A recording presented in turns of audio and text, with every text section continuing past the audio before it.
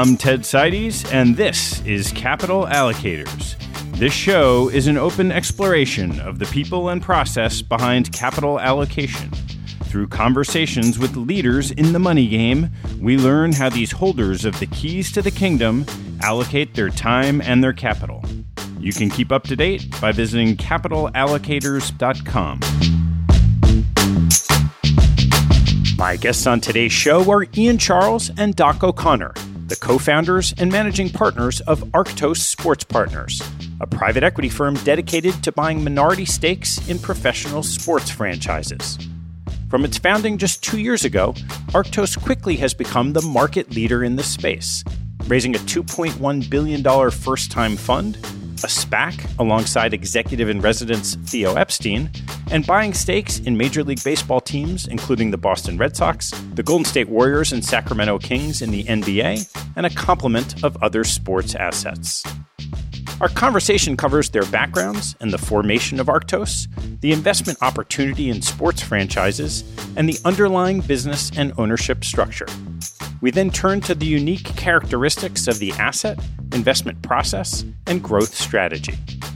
Full disclosure, I'm a personal investor in Arctos' fund, and I'm a fan of their strategy and team, pun intended. I hope you'll enjoy this conversation with Doc O'Connor and Ian Charles as much as I did. All right, Doc, Ian, great to see you guys. Great to see you. Thanks for having us, Ted. I know you both have different and really interesting backgrounds that came together for what you're doing. So, Doc, why don't you kick it off? Love to hear some about your background. So I began my career at Creative Artists Agency. I was there for 32 years, the last 20 of which I was one of the managing partners and owners of the business. I started out in the movie and television businesses, representing talent. When we took over the company, we really saw a lot of headwinds coming in the entertainment business, and we realized pretty quickly that we needed to diversify our business, strengthen our platform. So we started to think about adjacencies, and the most logical and biggest adjacency clearly to us was sports. So I was instrumental in building the sports business from ground zero, starting around 2005. And we started in the representation business, and we built out a real diversified sports platform, which very quickly became the most profitable division in the company, the biggest division in the company, and really was the growth engine for CAA, which attracted the interest of outside investors like TPG, who ultimately bought control.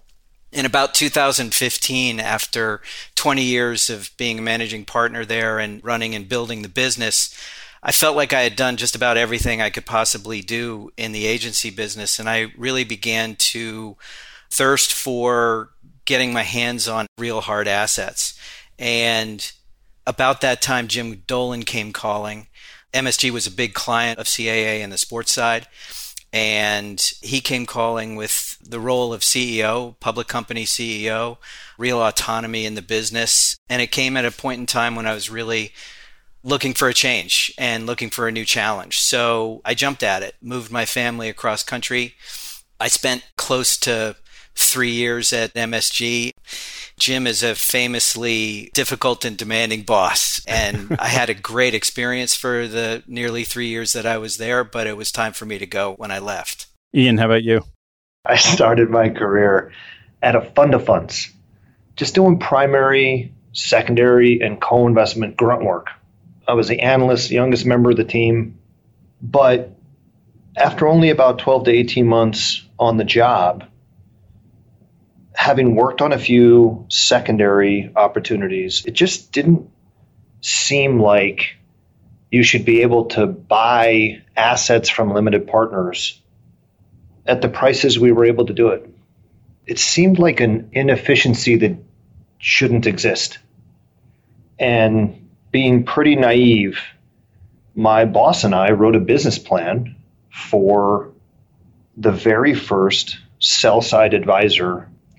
The two of us worked with a couple of other colleagues, and four of us left that fund of funds platform to start the world's first secondary advisory platform. It was called Cogent Partners. It's now, most LPs know it as Green Hills Secondary Advisory Practice. But that business, we grew it from 4 founders to almost 40 people when I left. Offices in London, New York, Dallas, Tokyo. We had some of the most sophisticated limited partners as clients on both our sell-side advisory practice and on our research business that helped limited partners monitor and understand the assets they didn't sell better. And when I left that firm to join Landmark Partners, I picked up my young family, moved across the country to Connecticut. And really my job when I joined Landmark was to help that firm think about how to react to the growing competition and commoditization that was happening in the secondaries business. The very first thing that I did was start to build tools and systems to help LPs understand their portfolio better. We hired a legitimate rocket scientist to help me with that, and the two of us really built, in hindsight, it was the first data science business in private equity. And we just built software and tools and outputs to help LPs and GPs understand their programs better. And that became an origination engine for the firm. It allowed the firm to avoid the very competitive auction channel in secondaries. And it also put me in a position to help the firm evaluate new business opportunities and start new businesses. So I helped create the real assets and infrastructure secondaries business at Landmark, the preferred equity business that kind of spans across all of the investment products there. We did some minority stakes investing, and I spent the bulk of my time helping lead the private equity practice and helping lead the firm. I was there for 15 years, and I left Landmark to start Arctos with Doc and the rest of the founding group. How did the two of you come together? So our origin story actually starts in 2011. During my time at Landmark, I looked at a lot of really exotic strategies and really unique assets. We were approached by a number of different sellers of minority stakes in sports teams. And a small group of us looked at those opportunities to try to figure out, is this an asset that could fit our mandate? And if not, is this an asset that we could build a business around? So we spent a lot of time with the data science team at Landmark evaluating the sector. And I personally fell in love with the attributes of the asset. It had a lack of correlation that was really hard to find. It had attributes that looked a little bit like a blend of core infrastructure, core real estate, but also growth equity. That's a really strange mix. What we couldn't figure out is, would the leagues let us do it? Because institutional ownership has been prohibited by the North American sports leagues for a long time. I'm sure we'll talk more later about why that is. But if we couldn't build a scale business around it, it just kind of wasn't worth our time. So we just went on our way and looked for other assets. But you would share good ideas with other investors, and basically 8 years later, I had an LP come to me and say, hey, I don't know if you know this, but that sports thing that you told us about a long time ago, did you know the leagues are starting to change their rules and make this an investable asset class for funds? It would take a really unique kind of fund, and we don't really know what that looks like, but they knew I had a history of entrepreneurship in private markets, that I had built a lot of really successful products in private markets. And the opportunity to be the first at anything in alternatives today is really rare, increasingly rare. And so a small group of us started to hone a hypothesis and try to test that hypothesis with different market participants. And one of the things that was obvious to me was this wasn't going to work unless our founding team included well-known senior members of this community, because it really is a community. It's a closed, walled garden. They're really not into the Wall Street private equity mentality. They kind of put their arms around each other. And I knew that to be accepted and have a shot here, I needed to find someone who had a background that was equivalent to mine, but focused in this sector. And Doc and I have a mutual friend in Sam Kennedy, who's the CEO of the Boston Red Sox, senior member of the Fenway Sports Group team. And I was talking to Sam about how I really needed a partner to try to pursue this. And he said, there's one guy you got to meet. It's my friend Doc. Doc, I don't know if you want to share your history with Sam and the guys there, but that's the history. So I know your audience can't see us, Ted, but it'd probably be a big shock to you that I'm significantly older than Ian. And despite our appearances, I look so much younger than he does. But the fact is I'm older. And when I left MSG, I certainly had the opportunity to do anything I wanted to, including retire. And I refer to it as my gap year, but I was bouncing around the house and my wife said, you're driving yourself crazy and you're driving me crazy. You got to get the hell out of the house. Do something. So I realized that I very much missed the engagement of work and I missed the community of work. I enjoy being part of the game. And so I began exploring various opportunities in the entertainment business, in the sports business. I just happened to be up in Boston and seeing my old friend Sam. And Sam said, you got to meet Ian. There's this incredible idea that is floating around Major League Baseball and other leagues in terms of creating funds to invest in minority stakes as a new asset class.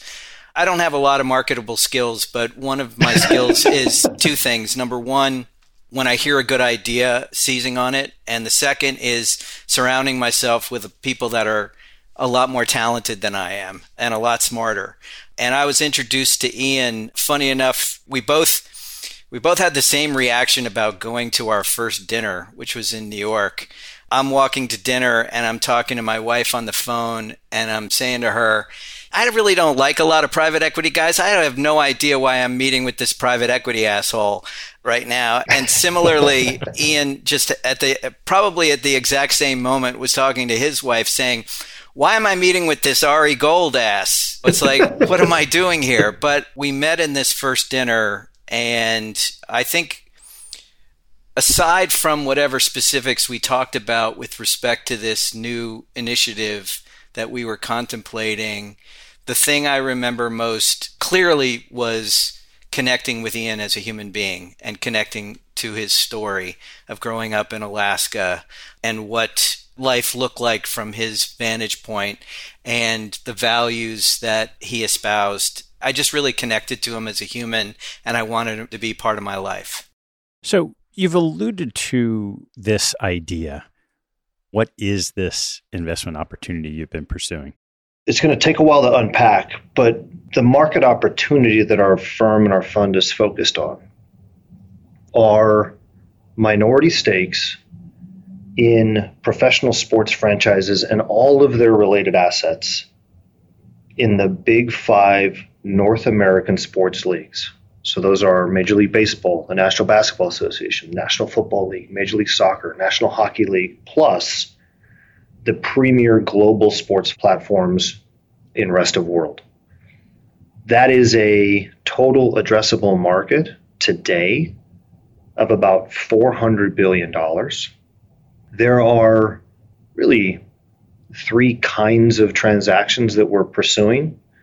One is liquidity to both minority owners and control owners of these assets. Growth capital or operating capital to help these businesses achieve their growth targets and operating objectives. And then the third category is acquisition financing, helping these platforms acquire more assets and become platforms, helping them acquire other franchises to capture revenue and cost synergies, or helping a new control owner acquire their first platform asset. Those are the three kinds of transactions that we are implementing across that TAM. Our fund is the very first fund designed to provide institutional investors with diversified exposure to each of those leagues diversified exposure across markets, ownership groups, and deliver an uncorrelated, low leverage private equity return in an asset class that today has very little, if any, institutional competition, which is very, very hard to find.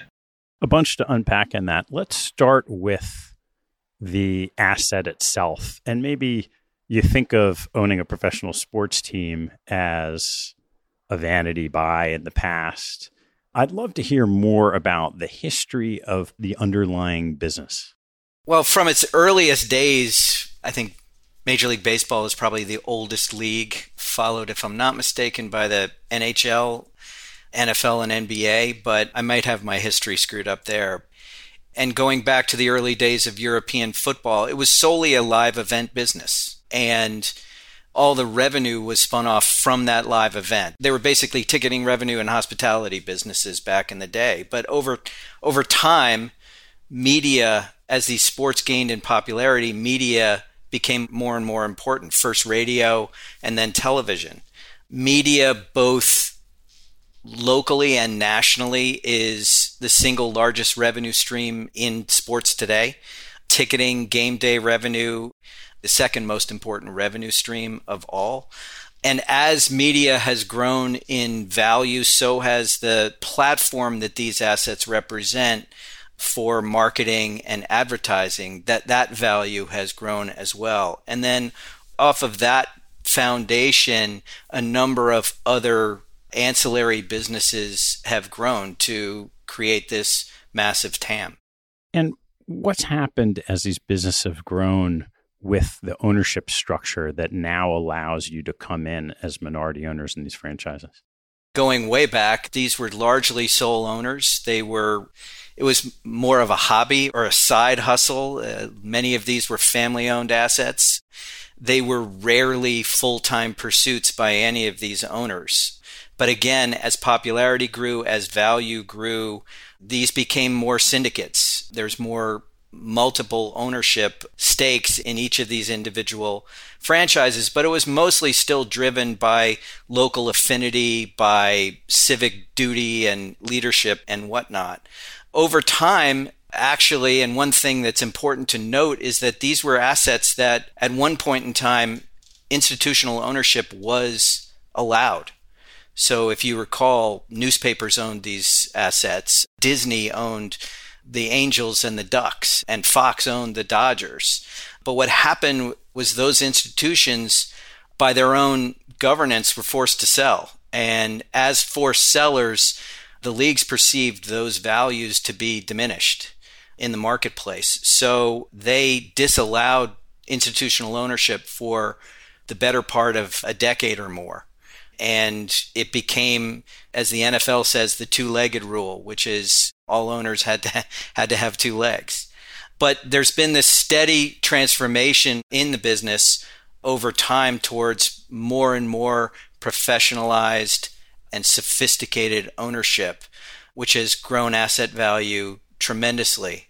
And at the same time, it's been driven largely by revenue growth and by the fact that more rational collective bargaining agreements have brought the general cost of talent, which is the single largest cost center for any sports enterprise, down over time.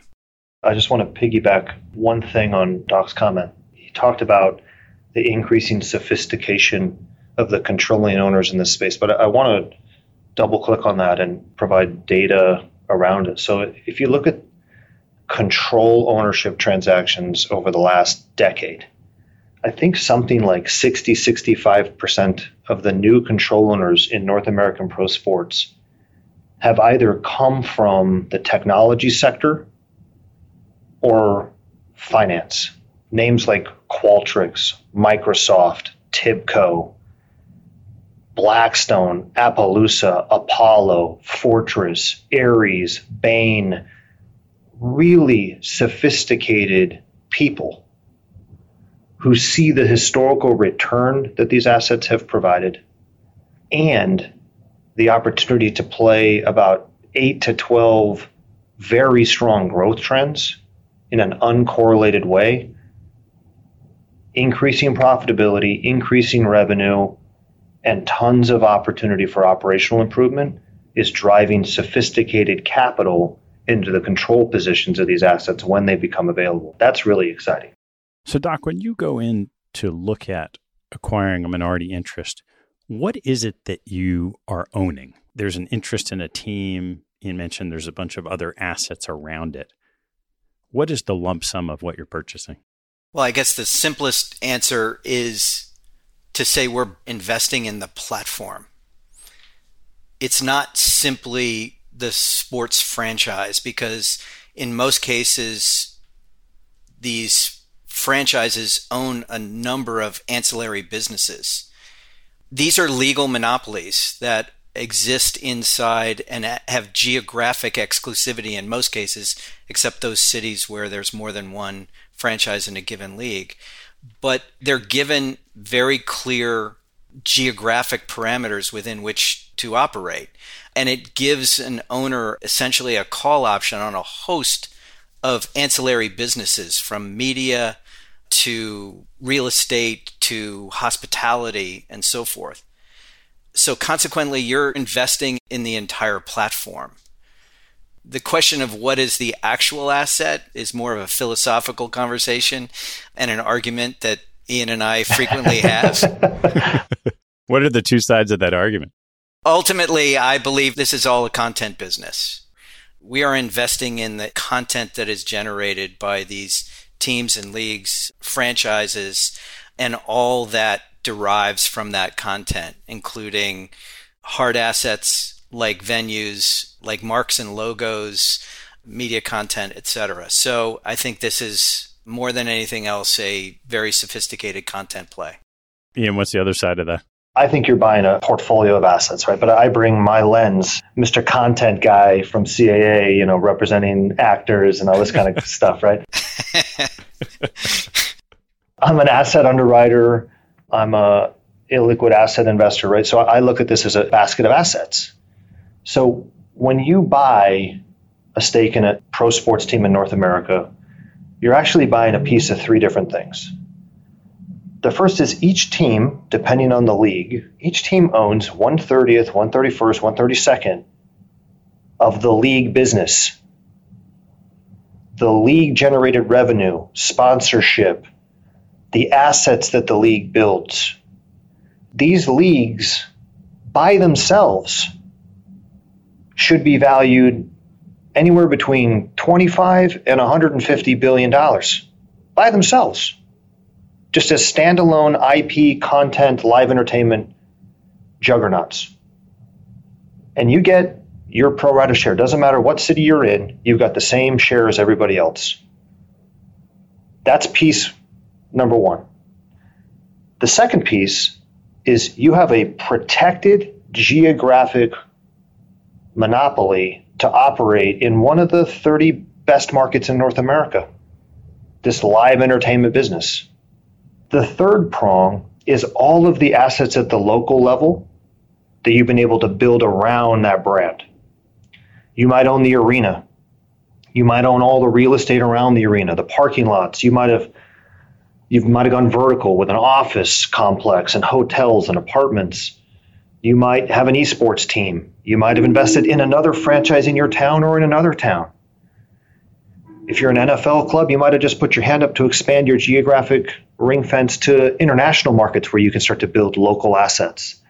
We call that third prong the platform or the platformization, which is typically at the local level, but it can include multiple local markets for some of the bigger platforms.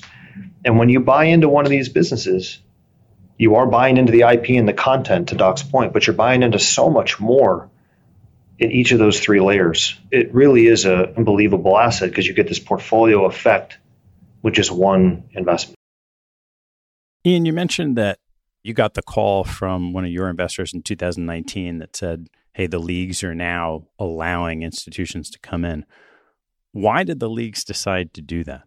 It's really a multifaceted answer. The first part of that answer is, I think the average valuation for one of the teams in Major League Baseball, National Basketball Association, NFL, NHL. I think it's about $2 billion, $2.2 billion, something like that. There aren't a lot of people that can pay $2.2, $2.5, $3, $4 billion to buy one of these teams when they come up for control. There certainly are people. Right? David Tepper bought the Carolina Panthers. Ballmer bought the LA Clippers. And so providing the opportunity for a control owner to partner with a fund to tap into that capital as effectively a co-investor is one reason. The second is it's hard to find minority partners in these deals if there's not a source of liquidity you can point to. One of the things that doesn't get talked about enough in private equity is the impact that the secondary market has had on institutional capital narrowing its view of the illiquidity premium that's required because of the depth and complexity and sophistication of the secondary market that has emerged over the last 20 years. That has allowed private equity to tap into more and more investors with larger and larger allocations to drive AUM growth over the last 20 years. The same thing is starting to become a need in professional sports equity. You need a little bit of liquidity in the system to allow more people to want to participate in ownership and write bigger checks in ownership if they feel more comfortable that there are multiple ways that they can eventually get the liquidity if they need it. That's number two. The third is these assets are not allowed to have a lot of leverage.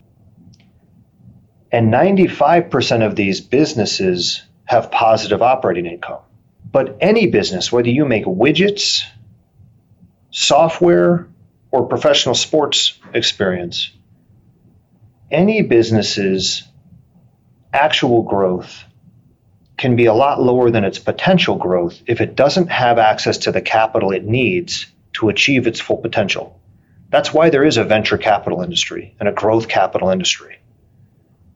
But in professional sports, you're not allowed to tap into debt. You're not allowed to take on institutional capital directly.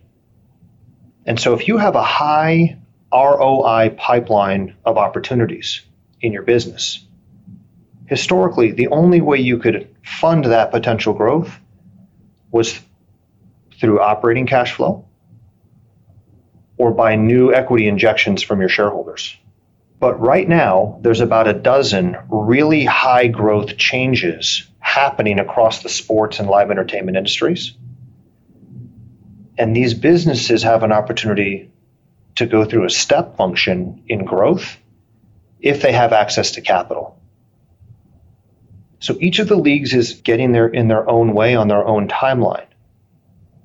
But all of the leagues identified the need for more capital to support control owner transactions, the need for more capital to provide liquidity, and the need for more capital to fund growth potential. And that's why the leagues are creating these very unique definitions of approved funds. How do you get your hands around how these assets have performed historically? That's a great question. One of the most powerful statistics that I've come across in this market is that over the last, I think it's 115 years, U.S. inflation has run at an annualized rate of around, I think it's 3.1%. U.S. public equities have compounded at around a 5.9%. And equity in the New York Yankees has compounded at 9.7% per year for 115 years. There is a unusual predictability and durability to these assets that is unlike anything I've ever been a part of underwriting across alternatives. And I used to have a portfolio that comprised over 20,000 private companies, properties, and projects. I don't know what SaaS businesses are going to be around in 5 years, 10 years, 15 years, or which airports are going to be critical pieces of infrastructure 20, 30 years from now. But I do know 50 years from now, there will be a World Series in October. The leagues have that kind of longevity and importance, the sort of universal appeal globally, nationally, and locally. When you go into the underwrite and you try to understand these businesses, go back to those 3 layers that I talked about. Once you feel like you understand the league economics and league level assets, that's a beta factor that is shared by all of the teams in that league. And so you really only have to do that underwrite quarterly. At the local level, you're underwriting the ownership group, the management team, the local assets, the local contracts, sponsorship, ticketing, local media rights, all of the related assets that are part of the platform. But that's just a normal investment underwriting. It's a ton of diligence time with ownership and management, third-party consultants. It's a lot of math. It's a lot of contract review. But there's nothing that complicated about it once you have access to the information and the people and the decision makers to do your work. You just got to do the work. Getting access to those deals and that information is really, really difficult. It's one of the moats around this strategy. This is not an easy sector to get approved to invest in. I would just add to that, aside from all of the performance aspects that Ian just talked about, the protected and defensible moats, the long-term recurring, visible, predictable revenue streams, the scarcity of the assets, because in the big 5 leagues, there's only 150 of them or so. Underlying all of that, and I apologize in advance for getting on my soapbox, but underlying all of it is the fact that sports matter in our culture, in our world. As content, it's the most important and valuable content across all of media. Sports is simply great storytelling, great narratives, hundreds of unique stories that go out 365 days a year, winners, losers, triumphs, tragedies, all of it. And like any great content, has superstars and celebrities and great brands. And probably most importantly, they have incredibly passionate customers. They're called fans, fanatics. You're talking about people that have this passionate and engaged connection that exists through generations and have massive LTV. My father was a New York Giants fan. I am a New York Giants fan. My son, even though he grew up in Los Angeles, California, is a New York Giants fan. Being a sports fan is part of identity. On top of all of these performance characteristics, you have an asset class that has an unusual connection to human beings. I'm curious, when you think about this as an investment, there are a couple things that you had said about the risk-return profile that feel different from private equity. One of those is the lack of ability to lever. How do you think about the absence of financial leverage in terms of the risk-reward characteristics of what you're trying to do? Let me explain why, or some of the reasons why that leverage constraint exists, and then I can talk about how we view it as an investor. So Doc talked about why direct investments from institutional investors was prohibited in each of the leagues, because historically, institutional investors either deemed sports to be no longer strategic, or they got into trouble and had to sell the sports assets. And forced selling is one of the ways you impair long-term returns. If you go through a phase of forced selling, you get bad prints and it suppresses price appreciation until you can get inertia back in a positive direction. Leverage can have the same outcome, and it has historically.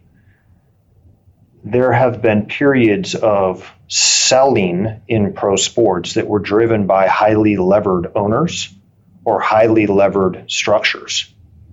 And so the leagues proactively put up leverage restrictions both on the assets directly and as collateral. So an owner is not allowed to use their team as a piece of collateral on a loan. and the leagues regulate maximum leverage at the franchise level to the point at which across the big four North American leagues, the average loan to value is about 13-14%, which is nothing when you look at the private equity landscape generally, right? I came from a world where 40% of everything was levered healthcare, 40% was some kind of levered tech, and the other 20% was highly levered industrial exposure. And all of those betas were highly correlated and levered. This sector doesn't have leverage. It has a correlation to traditional asset classes in the US of between negative 0.2 and positive 0.3. And over the last 20 years has generated compounded returns of 12 to 14% per year, which is about a 500 basis point premium to the S&P 500. So you've been getting higher compounded returns with significantly less leverage, with negative or low correlation. This is a risk reducer and a return enhancer for most institutional investor portfolios. And our thesis is we can identify the best assets, the best management teams that have incredible visions for growth. We can build a portfolio of exposure across leagues, across metro markets, across ownership groups, diversify away that idiosyncratic risk, and generate an enhanced return profile for our investors. Doc, you had mentioned that there are only, say, in the big five in North America, 150 or so franchises. So there's a limited supply of these available. You also alluded to the leagues having an onerous approval process. So it gives you a sense maybe there's also a limited pool of buyers. Can you give a sense of what that process is like and perhaps why it isn't easier for more people to become, say, a minority owner?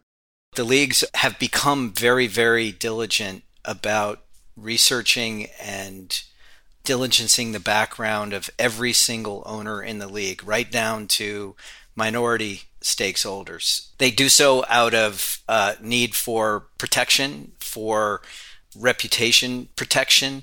So the risk for the leagues is very high for bad owners coming in. And so they've placed the bar very, very high to gain entry into this very exclusive club. I'd love to dive in a bit on your investment process because it's such a unique asset and space, particularly with the minority ownership.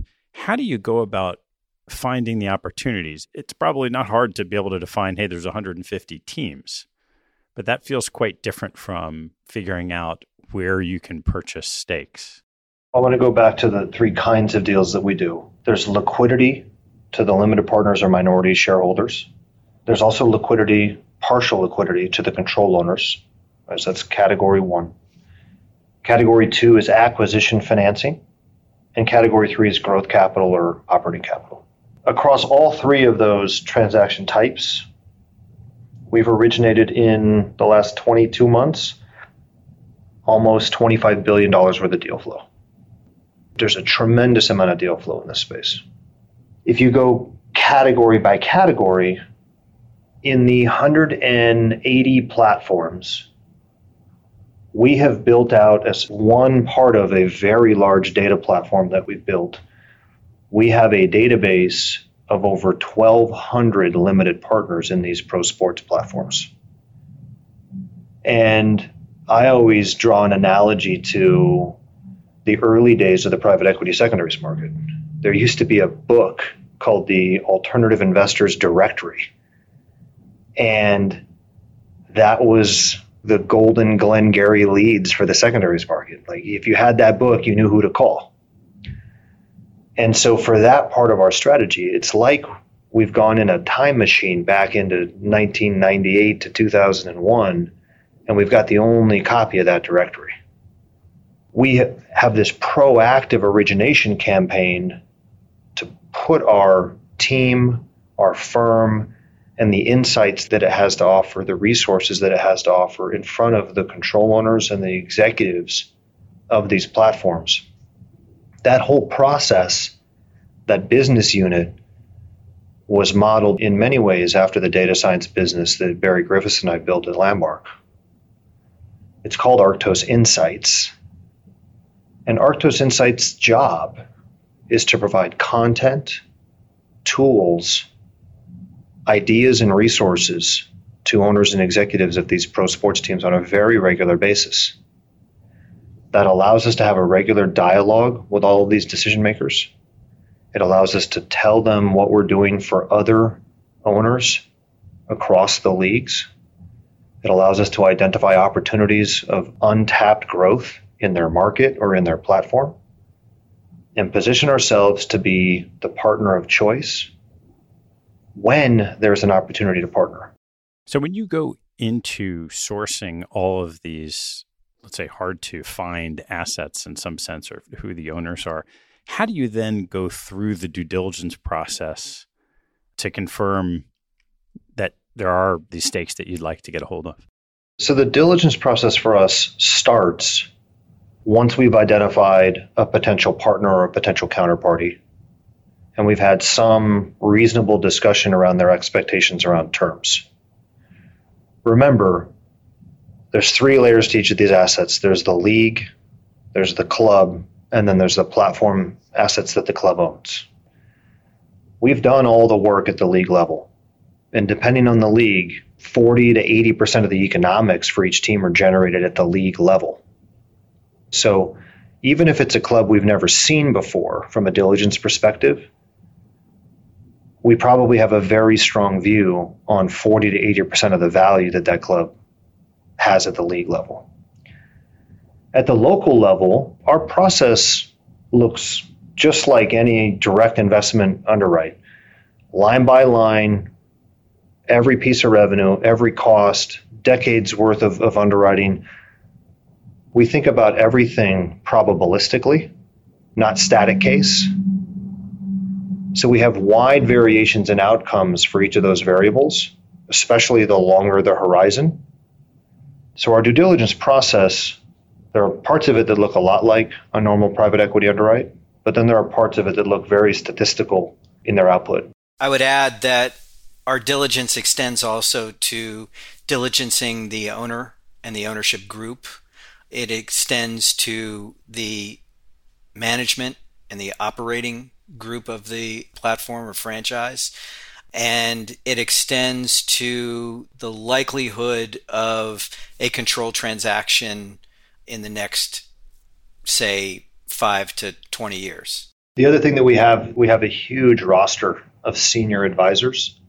I think today we have 17 senior advisors, and each of them specializes in decade plus of deep operational experience and leadership around the areas that impact revenue and value creation, whether it's sponsorship, ticketing, media rights, real estate, legalized gambling, diversity and inclusion. We have this full roster of resources that are available not only to our team during the due diligence process, but also to our owner partners on an ongoing basis as resources and advisors as they think about growth. So it all adds up, Ted, to Arctos being any kind of partner that an owner would want. We can be a partner that's purely passive, that gets our quarterly financial statements, and that's that. Or we can be a partner that is truly value add, depending on the control owner's needs or desires. Once you're in the ownership group, I'm kind of curious, on the field, on the court, on the ice, these teams are competing against each other. And if you're a minority owner in multiple franchises, say in Major League Baseball, how does that nature of, call it competition, cooperation, co-opetition work? And where can you try to add value, and where does it cross competitive lines? So it's really simple. Anything that touches players, drafts, free agency, farm system, anything that has to do with players, coaches, we can't be involved. We can't have any information. We can't have any dialogue. We actually are prohibited from receiving any information on those topics in each of our agreements with the clubs. We've also built a proprietary compliance system. It's very much like a MNPI compliance system to detect and quarantine any sensitive competitive information about players that we might accidentally be exposed to.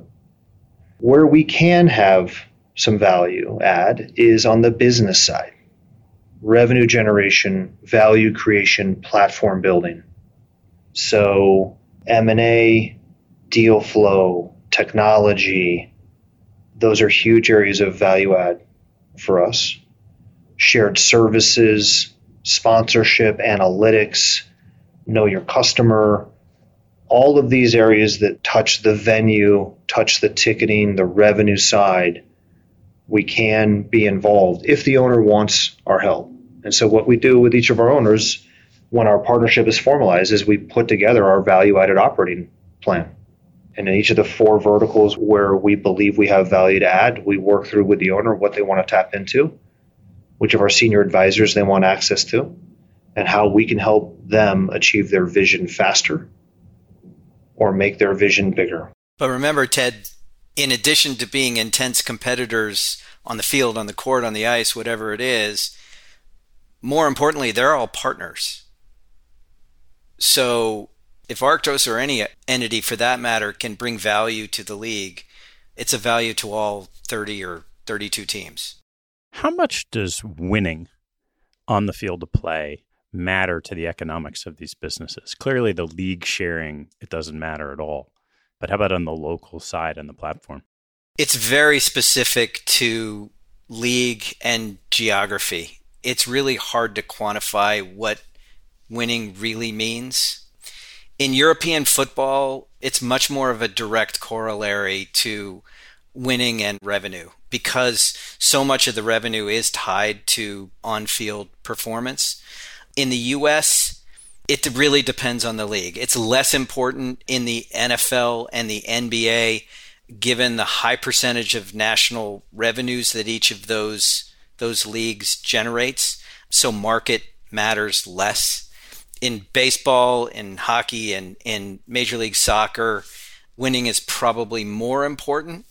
But even in those circumstances, winning and losing is less important, I believe, than the customer experience. If you create a great experience of going out to the ballpark or going to the rink, you will make for a memorable experience, and winning becomes less and less important. But markets matter. Actually, what you own matters as well.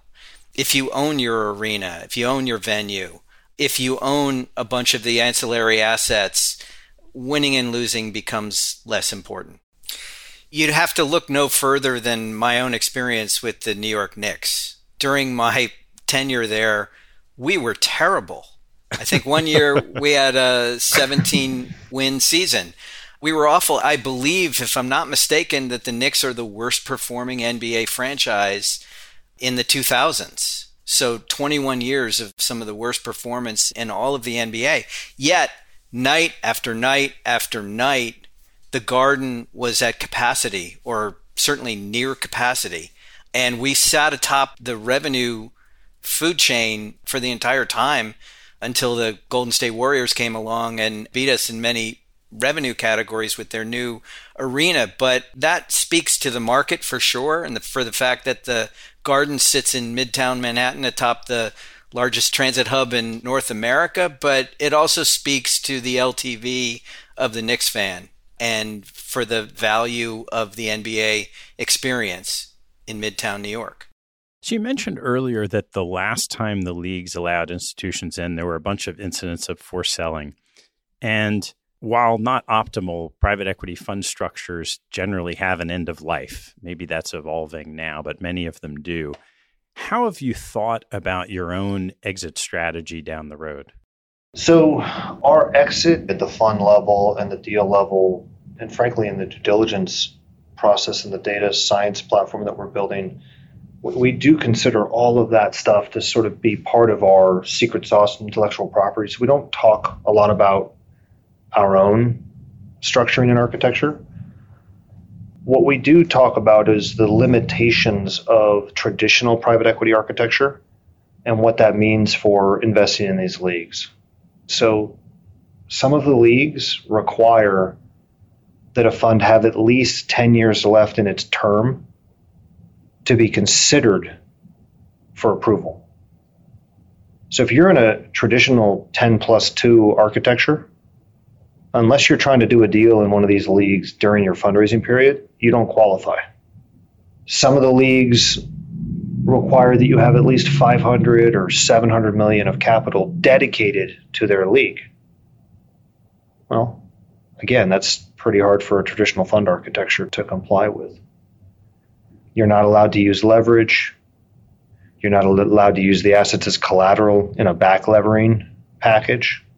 You're not allowed to have formal governance control. So if you're a control buyer, if you're a control LBO fund, well, the L doesn't work and the B doesn't work.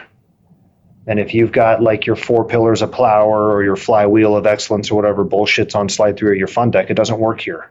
You have to be prepared to be a passive partner over a long horizon with no leverage. And that's hard for traditional fund architectures to get comfortable with. Then you have all sorts of other constraints around portfolio contamination by owning prohibited assets, conflicts with leadership within your firm who might own stakes in teams. It creates this labyrinth of restrictions that make it really hard for a traditional private equity firm to get approval to move forward, both from the leagues and from their own investors, based on how they've marketed the fund. So the other side of the absence of leverage you alluded to earlier was this sort of private equity with growth opportunity. And I'd love to hear, and you alluded to 8 to 12 different areas of growth for these assets going forward. The first that comes to mind is sports betting. It's been the most publicized, the most talked about. And sports betting is a huge tailwind for all of sports, particularly in North America, given sports betting has been allowed in globally elsewhere for quite some time now. Sports betting enhances the whole sports value chain. It increases fan engagement, which increases and translates into higher media values and higher LTV. It increases sponsorship. In fact, sports betting has become an entirely new category that didn't exist 5 years ago. It increases tech integration with sports. So as an example, the data business, which has created all sorts of investment and equity opportunities for leagues and teams. So sports betting is a big growth opportunity and tailwind. Media growth. Media growth is going to continue for sure. As I said before, it's the most valuable content in all of media. That trend will continue, and sports will be on the leading edge of this transformation from our legacy media ecosystem to what comes next, which is likely a much more direct-to-consumer and streaming landscape. And that road will be a little bit bumpy here and there, but ultimately, because it will lead to a direct-to-consumer type of offering without middlemen, the value to leagues and teams will only grow. There's international expansion, which all leagues are definitely focused on. They're all expanding their footprints internationally. The NBA is probably leading the way for most U.S. leagues in that regard. Growth exists, what we've alluded to before with respect to platformization, this horizontal consolidation as well as vertical integration across other sports, media properties, real estate, live entertainment, hospitality. You're seeing a lot more of that and transforming the landscape. And then I think overall this trend that's happening in our world and all forms of content, this trend towards direct consumer and really owning the fan will only benefit leagues and teams more greatly in the future. Only things I would add to that on the growth side, You've got next generation venues. You have new venues to be built, and you have a ton of technology upgrade coming to a venue near you. Frictionless checkout, self-checkout, robotics, parking. Then you've got all of the real estate around the venue. It's a massive $20 to $50 billion opportunity over the next 5 to 10 years. The digital assets and crypto, all the NFT craze, that's being driven by the intellectual property that's coming out of these leagues.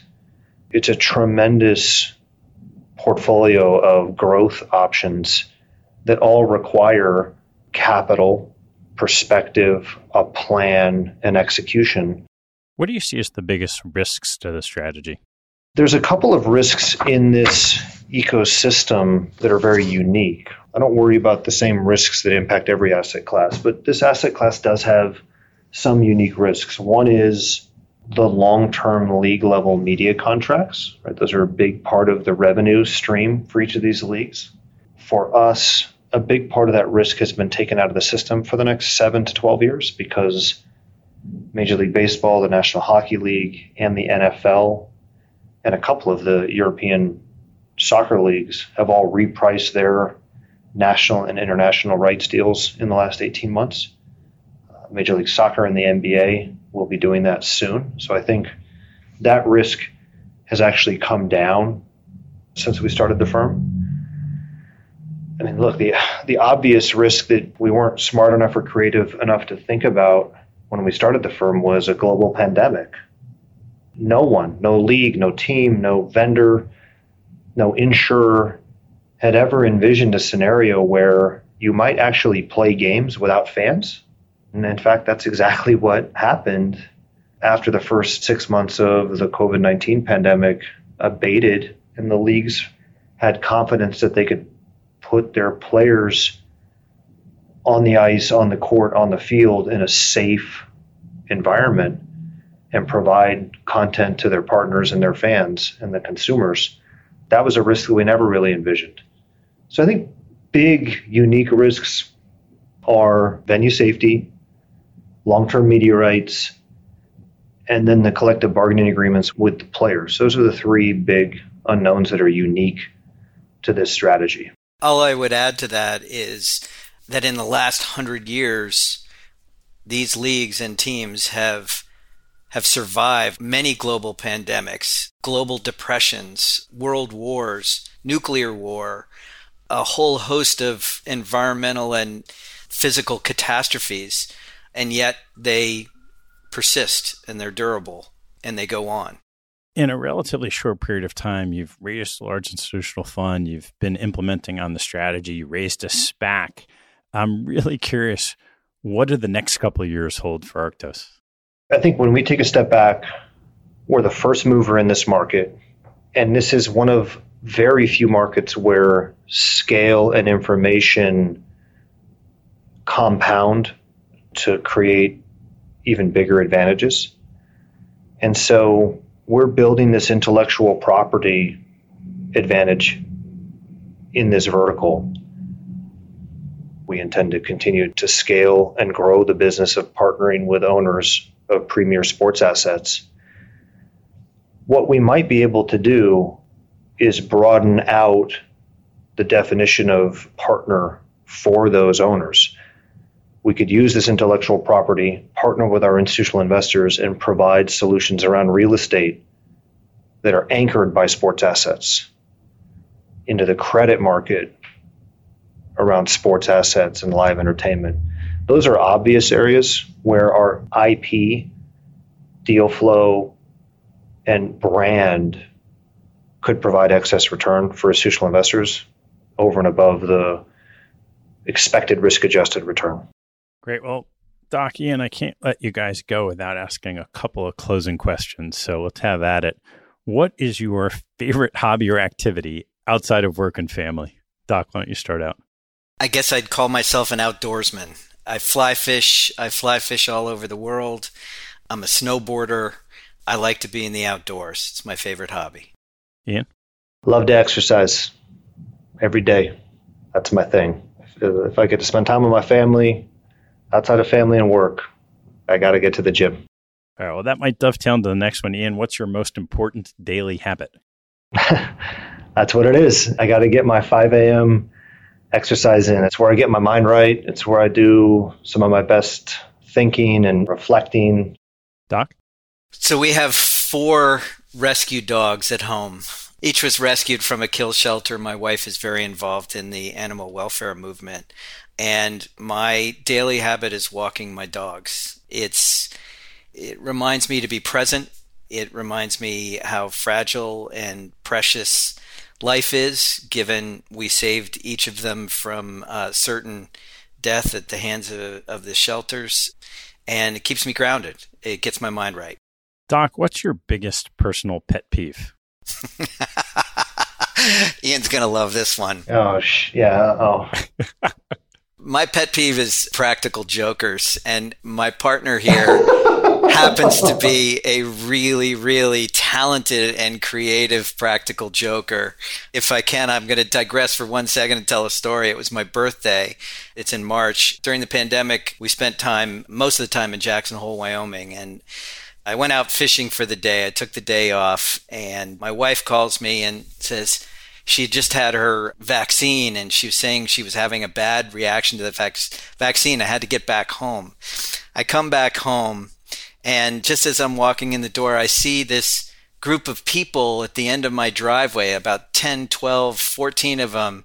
They're all dressed up in fishing gear, and they're walking down my driveway.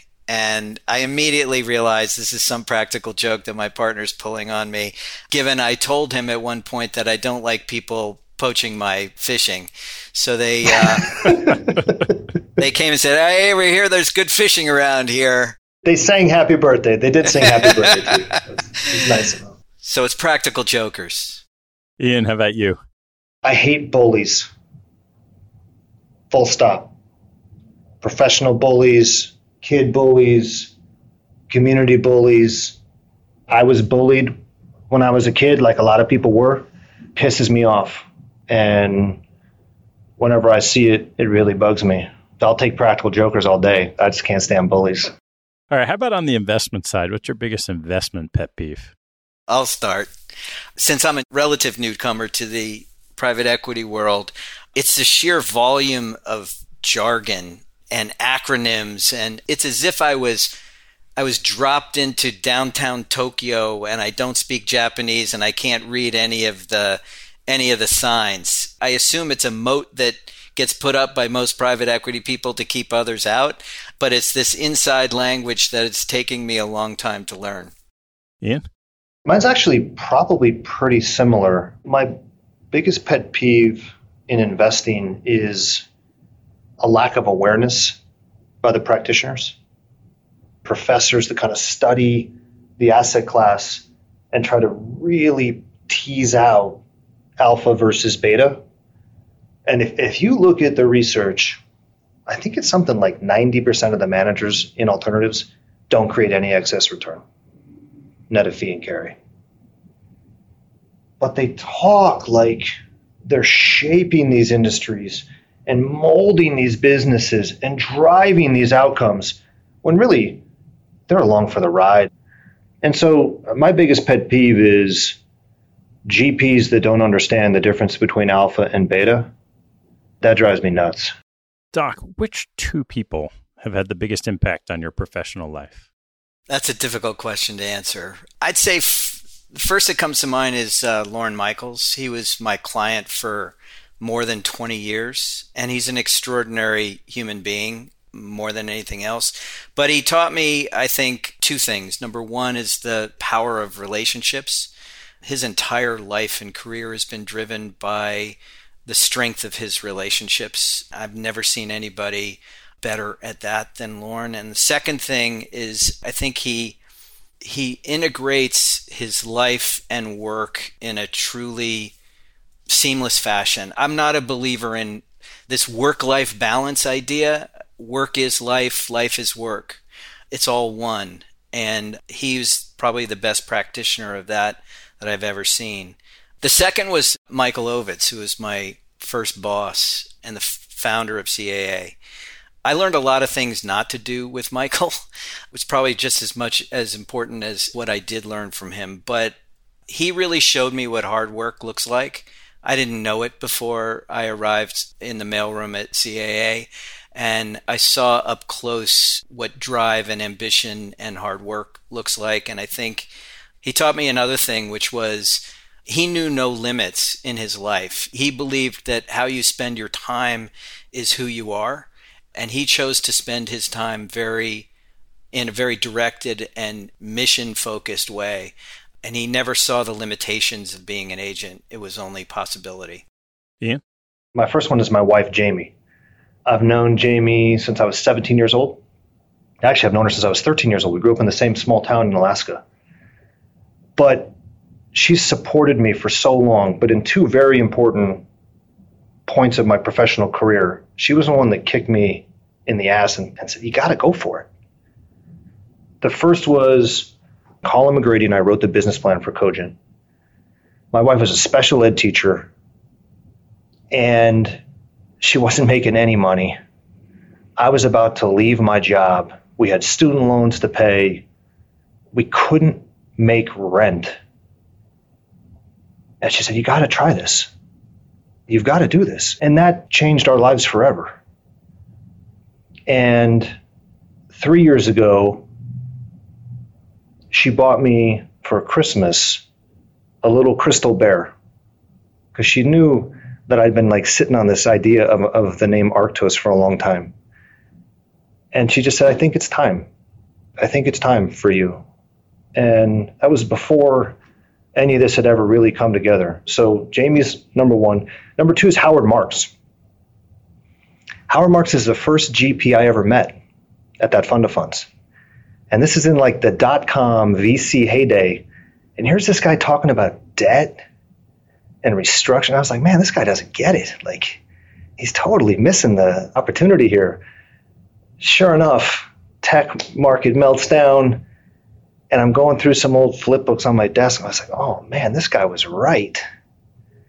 And like so many of your listeners, I've just consumed his memos and his books, and the way that he so clearly articulates the power of cycles and margin of safety and value. But Howard has made time for me personally at several really important inflection points in my career. Even when we were starting Arctos, he was one of a small group of people I reached out to and said, look, here's what I see. Here's the opportunity as we're thinking through it. What am I missing? And for someone who's had so much success, such an incredible person in this industry to make time for people that are just trying to give it a go and share his perspective and just a couple kernels of encouragement, I don't think he appreciates how powerful those little nudges and those little windows of time that he's given so many people, the impact that it had on their careers. And for me, it was incredible. All right, Ian, what's the biggest mistake you've made, and what did you learn from it? Partnering with me. Look, biggest mistake, not being a very good listener and not really realizing when I'm not present for the people that I care about. I didn't even know what the heck that meant. And then people I cared about helped me realize that I was tuning them out. I wasn't showing them how much they meant to me in just the way that I carried myself. And so learning how to be a better listener has been a challenging part of my walk for 10 plus years now, but I hope I'm getting better, because it can be costly if you screw it up. That was a big mistake I made, that I have made for big chunks of my career. Doc? Well, what comes to my mind is not necessarily the biggest mistake, but it was the most important mistake. I was just made an agent off of Michael Ovitz's desk, and I was thrown into the literary department, and it was my first deal, and I had absolutely no idea what I was doing, none at all. But I thought that I needed to have all the answers, and so I just plowed ahead, and I made every mistake imaginable, all in the course of literally like a day. And I guess the learnings from it was that I need to slow down. I have to move deliberately in everything that I do, and that I don't have to have all of the answers all of the time. It was an important learning. I remember it vividly to this day. Ian, what teaching from your parents has most stayed with you? My father was a mechanic. He was a laborer. Busted hands, busted back, and best I could tell, he hated his job. Like, he loved the people he worked with, but it was a grind. He would always tell me, anything is possible. If you put your mind to it, anything is possible. And the contrasting nature of that statement and how hard he had to work always stuck with me. And my mom taught me to believe in myself, or she tried to. It didn't really stick for a long time, but they were both really good about just constantly saying, if you put your mind to it, anything's possible. Don't give up. And I'm grateful for that. Doc? I think that most of the things that stick with me come from my father. My father was a World War II veteran. His oldest brother was killed in the war. He was in the infantry in Italy, and he often said right until the day he died that he was living on borrowed time since the war. So I think I learned a couple things from my dad. Number one was the fragility of life. But secondly, my father, who went on to have real success in the advertising business, ended up being the CEO and chairman of his advertising agency, a global agency. He treated everybody with respect, no matter who they were. And if he ever saw us in any way disrespecting any other human being, no matter their walk in life, you had hell to pay. He hated that. And he instilled it in all of us in our family. All right, guys, one more. What life lesson have you learned that you wish you knew a lot earlier in life? It goes to some of the previous stuff that I've said. It's about being present in the moment and enjoying everything, the ups and the downs, the wins and losses, and probably most importantly, the struggles.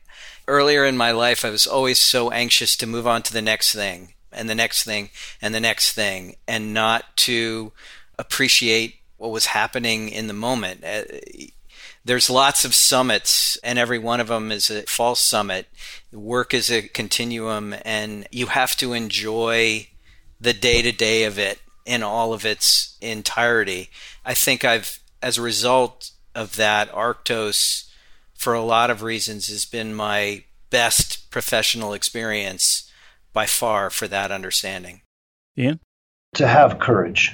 Change is hard. Being an entrepreneur is hard. Being an investor, it's hard to do something that nobody else is doing. It's lonely. I wish I'd learned earlier to trust my gut and have courage. Doc, Ian, thanks so much for sharing the story and taking the time. This was great. Thank you. Thanks, Ted. Much appreciated. Thanks for listening to this episode. I hope you found a nugget or two to take away and apply in your investing and your life.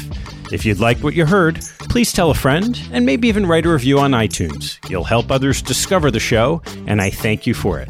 Have a good one, and see you next time.